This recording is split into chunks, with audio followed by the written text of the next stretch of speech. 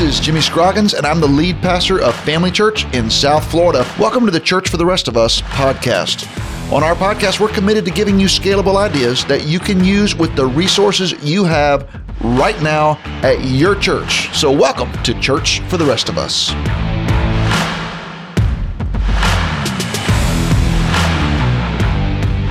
Hey, welcome back to Church for the Rest of Us. Today's episode is really important for those doing church ministry in today's world.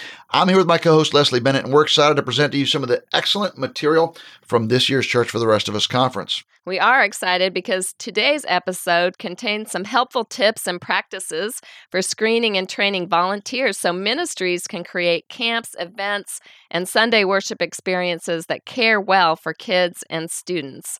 We all know that we live in a world that goes the other direction on this, so we want our churches and ministries to be as safe as possible. We know we live in a broken world and that there are no guarantees, but we want to do all we can to protect our kids and our students. Yeah, that's right, Leslie. Now, all of us have a lot to learn in this area. Nobody has it all figured out, but today we are going to turn the mics over to our experts at Family Church. So today we have Jake Kimbrell and Wendy Cerna, and they're going to introduce themselves, and they're going to dive into the material they presented at this year's conference on caring well for kids and students.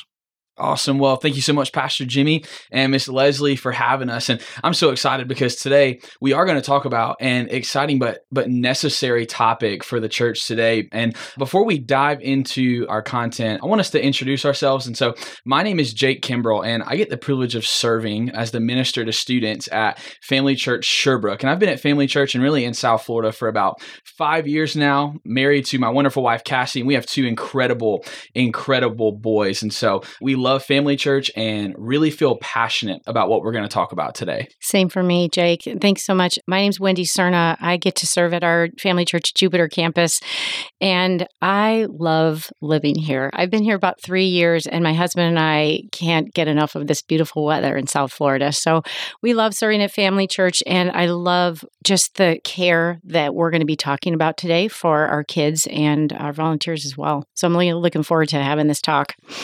So, Jake, I've been thinking about what we talked about at the conference, and it was just really good to go through this again and just to understand that there's a real gravity to just the situations of abuse. And it's not something that you jump into. And like you said, it's something that's a little heavy. And so we want to take this seriously. And so at Family Church, we do take this seriously.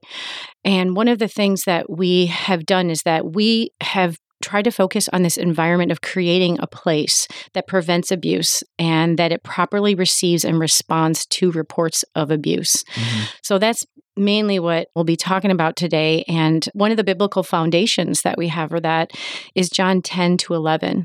And it says that the thief comes only to steal and kill and destroy. And that's what we see in our world today. Mm-hmm. That's what Satan's trying to do. But Christ gives us this hope, and he says, I have come that they may have life and have it to the full. I'm the good shepherd. The good shepherd lays down his life for the sheep. So just like Christ, we want to be able to model that example and lay down our lives in a sense where we're caring for these children. We're watching over them. We're teaching our volunteers to have proper procedures. We're screening them well. So that's really where all of this stems from. That's right, Wendy. And you said something a little bit early on as you were talking about our idea for today that we're going to be talking about.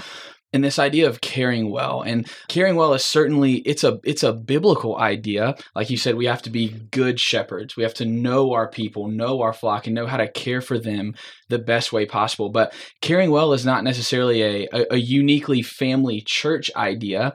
More or less, it's something that as a network, as a church, we see the importance of it. And we're actually partnering with a lot of other churches in this initiative. And so tell us a little bit more about what caring well is. Sure. I'd love to. Well, Caring Well is the material that's actually designed to equip the local church to be able to properly respond to reports of abuse of all kinds. There's a book, there's some online videos, and what it does is it teaches you the proper procedures for reporting, for recognizing, and then how to support victims of abuse. Again, we've done this across all of our 15 campuses. And we have really benefited from making sure everybody's on the same page in learning this material. So what we did to start was Family Church sent a team to the Caring Well conference in Texas, and we mandated that the entire staff read the Caring Well book and then complete the Caring Well videos. We just want to make sure that we're on the same page. And on a network level, we determined every volunteer that serve at Family Church will watch some or all of the Caring Well videos as a requirement to serve, depending on where they serve. That's great. And Wendy, I love that we are a church that is striving to care well. And that sounds like something so basic, right? We all strive to care well, but I love that as a church, we're asking our staff and we're asking our volunteers to go the extra mile to take this training to really understand what it means to care well for our people. And I know that the kids ministry is a really, really big part of that. And so, Wendy, how do these ideas flesh themselves out in the kids ministry side of what we do here at Family Church? Yeah, so we need to be active shepherds who protect God's kids and have these proper responses to abuse. So what we've done is we're going to prioritize our screening methods for volunteers. We're going to create environments that make it difficult for abusers to enter our environments. And we know that in the middle of all this, we kind of want to wish it away, but it's not going away. That's right. That's right. And we know the kind of society we're living in, so we want to be vigilant in providing these secure environments and then protecting the abused. So we've come up with some few areas of recommendation that will just start us off on a good foot here. So I have a couple that I'd love to share right now. One of them is that we create clear policies that are clearly communicated to and annually reviewed with the staff. So like I said, clear and then annually. So, you can always make a policy that's good, but then every year we'd like to refine that and make that better. We're going to define inappropriate physical touch. So it might sound uncomfortable to call that out, but to even say things like wrestling with kids, sitting in laps, piggyback rides, full frontal hugs, all of these types of things should be labeled as inappropriate and then come up with good alternatives like, hey, a fist bump or a side hug. Those will really help keep those types of touch appropriate and where we wouldn't question the volunteers that are interacting with our kids. We also know that applications need to include risk indicators. So maybe that person's been to multiple churches or multiple states, so that's a red flag. We interview everyone one-on-one.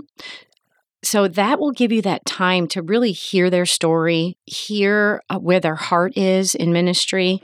And then sometimes if it's a brand new person that we're thinking, I really don't know much about this person. They haven't attended our church long enough. I haven't interacted with them with enough. We'll do a 2-on-1 interview. And so I'll grab another staff member or another, maybe a longtime volunteer, and we'll do a 2-on-1 interview just so we know that we're all kind of collecting the same information and feeling the same way about that volunteer being on our team.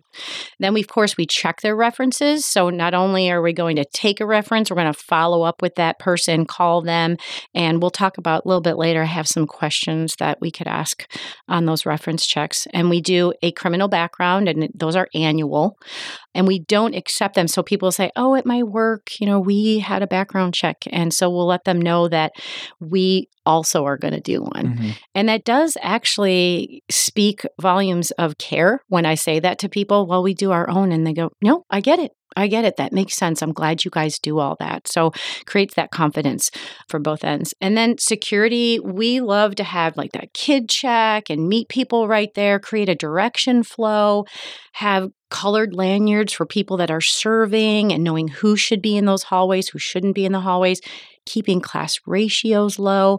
And these might sound like things like, well, of course you would do these. Well, we need to do these. We need to be vigilant in keeping these things happening and keeping things organized so that we are recognizing who belongs and who doesn't belong. That's right, Wendy. I love that. And one thing that we've noticed is that even though we are reviewing these policies annually, there are going to be things that come up throughout the year that maybe we're learning from other churches or maybe that we haven't exactly thought about. And so we've given ourselves the freedom to change some of these policies throughout the year as we see needed. And as we see some things that need to be updated, we do that. And so one of the things that we've done here recently at Family Church, some guidelines that we've updated is that we actually don't allow any of our middle school students, so our 6th through 8th grade students, to serve in our preschool or in our kids ministry. That really was difficult for us in a lot of ways because that wasn't what we've allowed in years past. And we knew there'd be some hard conversations that came along with that. But there was one statistic that our student ministry team learned that was really eye-opening for us. And it was that the average abuser can begin abusing even at the age of 13. 13 years old. And that just was so eye-opening to us. And a part of that is we want to put our students in positions where they're going to be safe as well as our kids. And so we actually asked our middle school students to not serve in kids ministry anymore or in preschool ministry. Our high school students, so 9th through 12th grade, they are allowed to serve in kids and in student ministry. However, students must be 16 years old or older to serve in the nursery environments where they're going to be changing diapers and those sorts of things. And we actually don't allow our students to change diapers. That's a strictly adult only responsibility. One thing that we also did was kind of monitor the frequency in which our students were serving. So if our high school students are going to serve in kids ministry, we asked that that's actually only once a month. And our student ministry don't actually count as adults in the classroom. So they are in addition to already having 2 background checked adults that have gone through your systems and your processes for how you onboard your volunteers. And these were just some of the ways that we updated our policies for our student ministry to partner with our kids ministry to create the safest environment possible. You know, Jake, just listening to that again, it felt like a lot at first. I'm just going to be really real here. When we changed a lot of this, I thought, how is this going to happen and why? And the more that we did it and the more that I saw these processes and the protection and the layers of protection, I'm not going to say it was easy, but God provided and pulled into different volunteers of different ages to fill in these gaps. So again, a good spiritual lesson, good things to learn that God will provide. And at the same time, I thought we are doing a good thing because we are protecting our kids from things we probably won't even be able to dream about in our head. And so I'm thankful that we have changed some of these and refined them. That's right. And we knew the conversations would be difficult, but we knew that ultimately we were putting the safety of our kids and our students first. And it's just been amazing the way God has blessed those conversations for us. And even in student ministry, we have our own ways for how we onboard our volunteers and the people that we're putting in groups with our students. And we knew that as we were going to figure out how we were going to onboard these volunteers, we had to dispel 2 myths that oftentimes come along with trying to decide, is this person going to be a good fit for our environment or not? And the first myth was that we would know if there was an abuser in our church, that we would know if this person was someone that we should or should not allow to be with our student ministry without any of these references or background checks or those sorts of things. Some of these people, they may be some of the most persuasive but also dangerous people that could be in our churches. And we know that they're charming and oftentimes really, really disarming, but having a process in place gives us the opportunity to spot out those things. And then the second myth was that updating our policies is just going to simply take care of the problem for us. We knew that that wasn't going to be the case. And so we have to do our jobs of creating a culture of transparency and protection and accountability when it comes to our students and our volunteers. Something we say at Family Church is that culture eats strategy for breakfast every single day. It's and true. So we have to work hard to build that culture, and we have to react appropriately when someone comes to us with a case of abuse. We have to do our job of following up on that and staying true to the processes that we are going to put in place. And so in student ministry, this is how we onboard a student ministry volunteer. So much like kids ministry, the first step is that we have an interview. We never interview any of these candidates alone. We don't want to have these kind of conversations in isolation.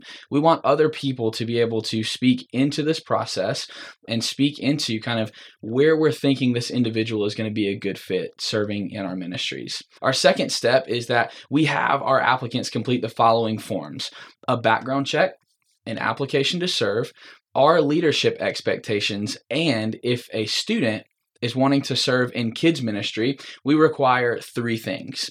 We have to have a sexuality conversation with their parents. So this is just kind of something that we have seen in culture over the past 3 or 4 years really become a big issue in this generation, is this conversation of sexual identity and sexual fluidity and those sorts of things. So we want to have those conversations with the student and the parent. We prefer those conversations would be in person. We require them to fill out a statement of beliefs and an incident report so they see what those look like on our end. And then also we even ask our students to fill out 2 reference forms.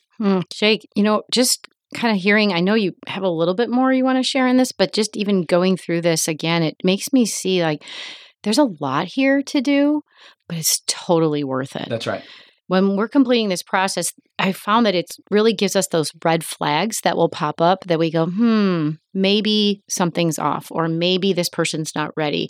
Whatever it is, it's just been really helpful to flesh these things out from the get-go, rather than finding it out after they've been in our ministry serving for 6 months. That's right. And you really want to see all of these things through to completion before you just open the gate and allow someone to start serving in your ministry. And so before we let someone serve in our ministry, the background check, the references, everything all have to be uploaded into our database for us to have the green light for this person to come and serve in our ministries. Something else that we do is we collect and we contact all of the references. And so we ask for a member of the opposite gender to have a reference, for a pastor or a minister from a previous church, a professional reference from an employer, and then list their employment history over the previous 10 years. And like you said, for kids ministry, just gives us an idea if they're consistent places or if they kind of have a rhythm of bouncing around from place to place, because those could be red flags. The 4th step that we do is we ensure that the applicant meets the following requirements: that they've attended family church for a minimum of 6 months, is a baptized member of family church. And this lets us know that they're on board with what we believe.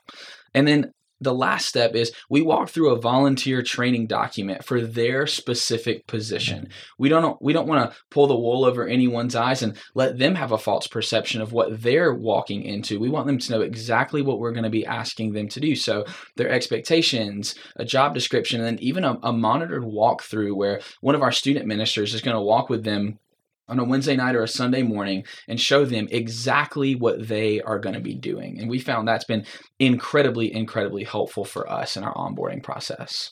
Next is let's walk through some best practices when working with minors that we've seen. So first and foremost, we have to live a lifestyle of integrity, maintaining a high level of accountability, even in our own ministry leadership with our small group leaders. We are subject to continual background checks. We do not ever allow anyone to be one-on-one with students in a private or semi-private setting, including vehicles. So important. You know what I say to my volunteers? If you ever look at a child and you say, I am alone with a child, you are in a bad position. That's exactly right. And you need to get out and get another adult. So that's what I always tell them. Always say that to yourself. That's exactly right. If you find yourself one-on-one, find the fastest way out of that situation or to bring someone else in. And then we also don't promise confidentiality. We do tell our students that, we know this is something difficult that you're walking through, and we're not going to broadcast this anywhere.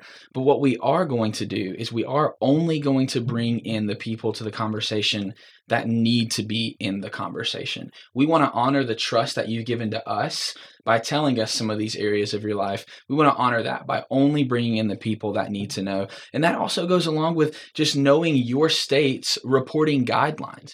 Here in Florida, thankfully, we are a mandatory report state. And so in a lot of ways, this takes the decision out of our hands. If a student comes to us, we have to do something about it. And that's a collaborative decision, Wendy. So if a student comes to me and says they want to report something, I immediately pull in my matrix pastor and my campus pastor. And then from there, it goes all the way up to our lead pastor, Pastor Jimmy, because we want our student to know this is how seriously we take this allegation and this report.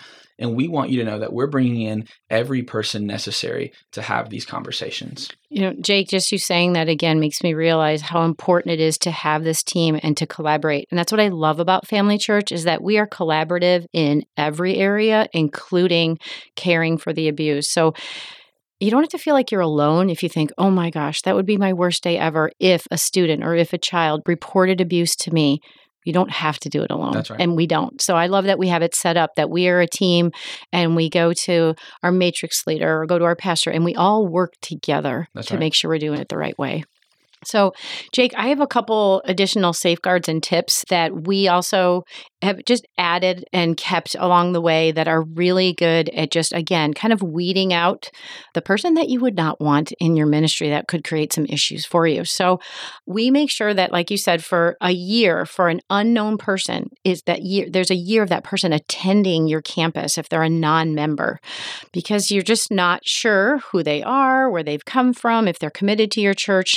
Now, if they're a member or they've been around for a while, that's different. That could be like a person that's around for 6 months that is known, that is a member.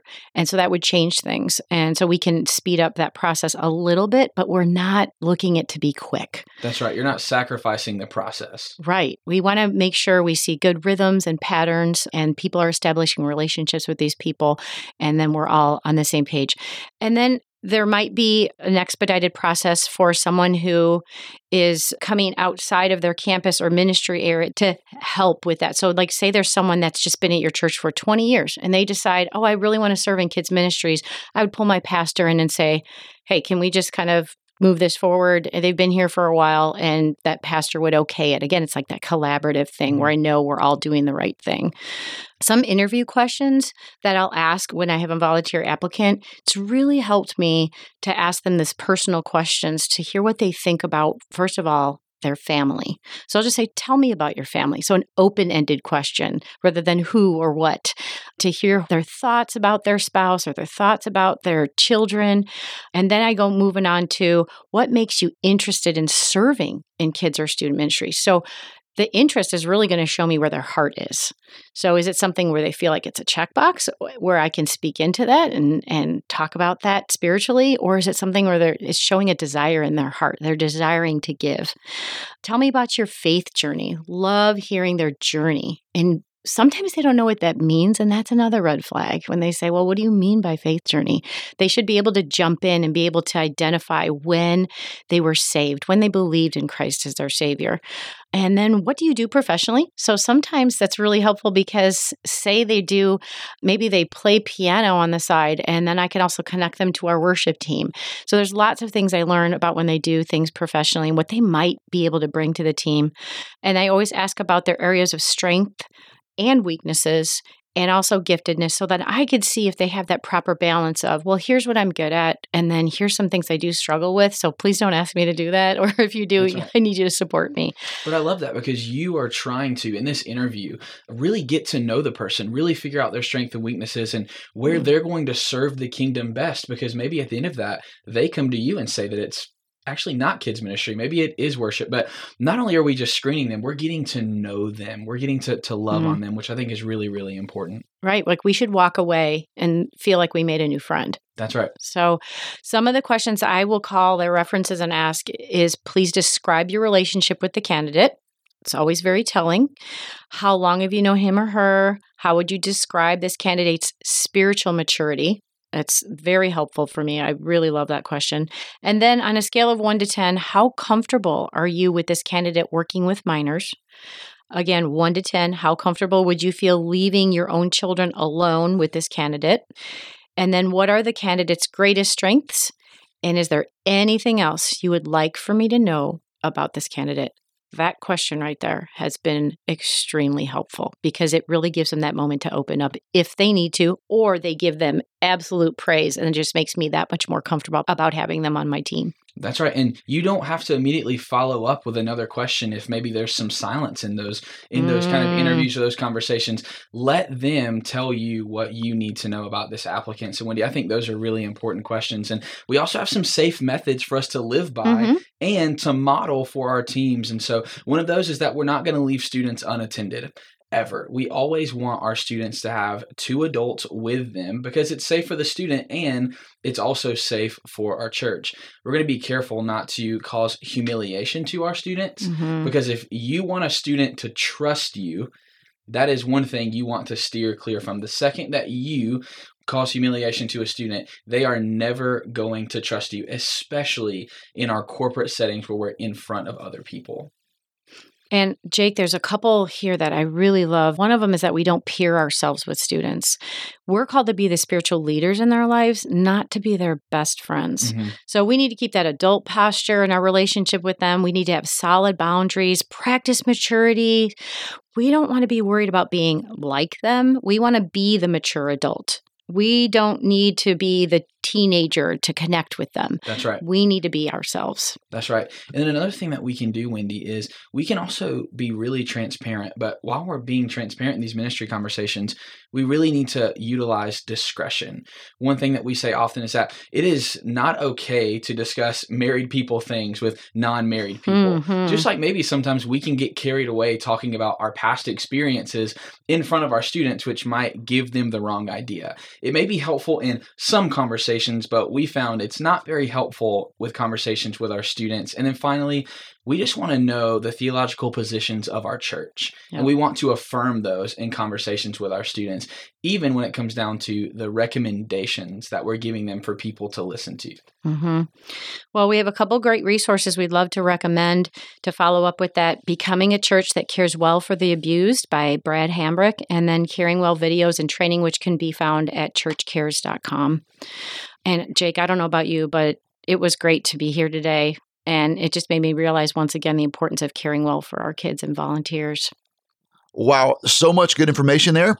And we do have a way that we approach this topic at Family Church. And I'm sure our listeners have their own way, but all of us need to learn from each other because this issue is so important. That's right. We sure have a lot to learn. And that's really what Church for the Rest of Us is all about. Yeah, well, let's wrap it up for today. And as we do, I want to let our listeners know that we will be back next episode, to talk about developing theologically grounded leaders. We're in the people development business here at Family Church, and we want to make sure that the leaders we develop have good theology. So join us for that presentation from Dr. Mark Warnock and soon to be Dr. Angel Turbyville. So for Leslie Bennett, Jake Kimbrell, and Wendy Cerna, this is Jimmy Scroggins signing off. This has been Church for the Rest of Us.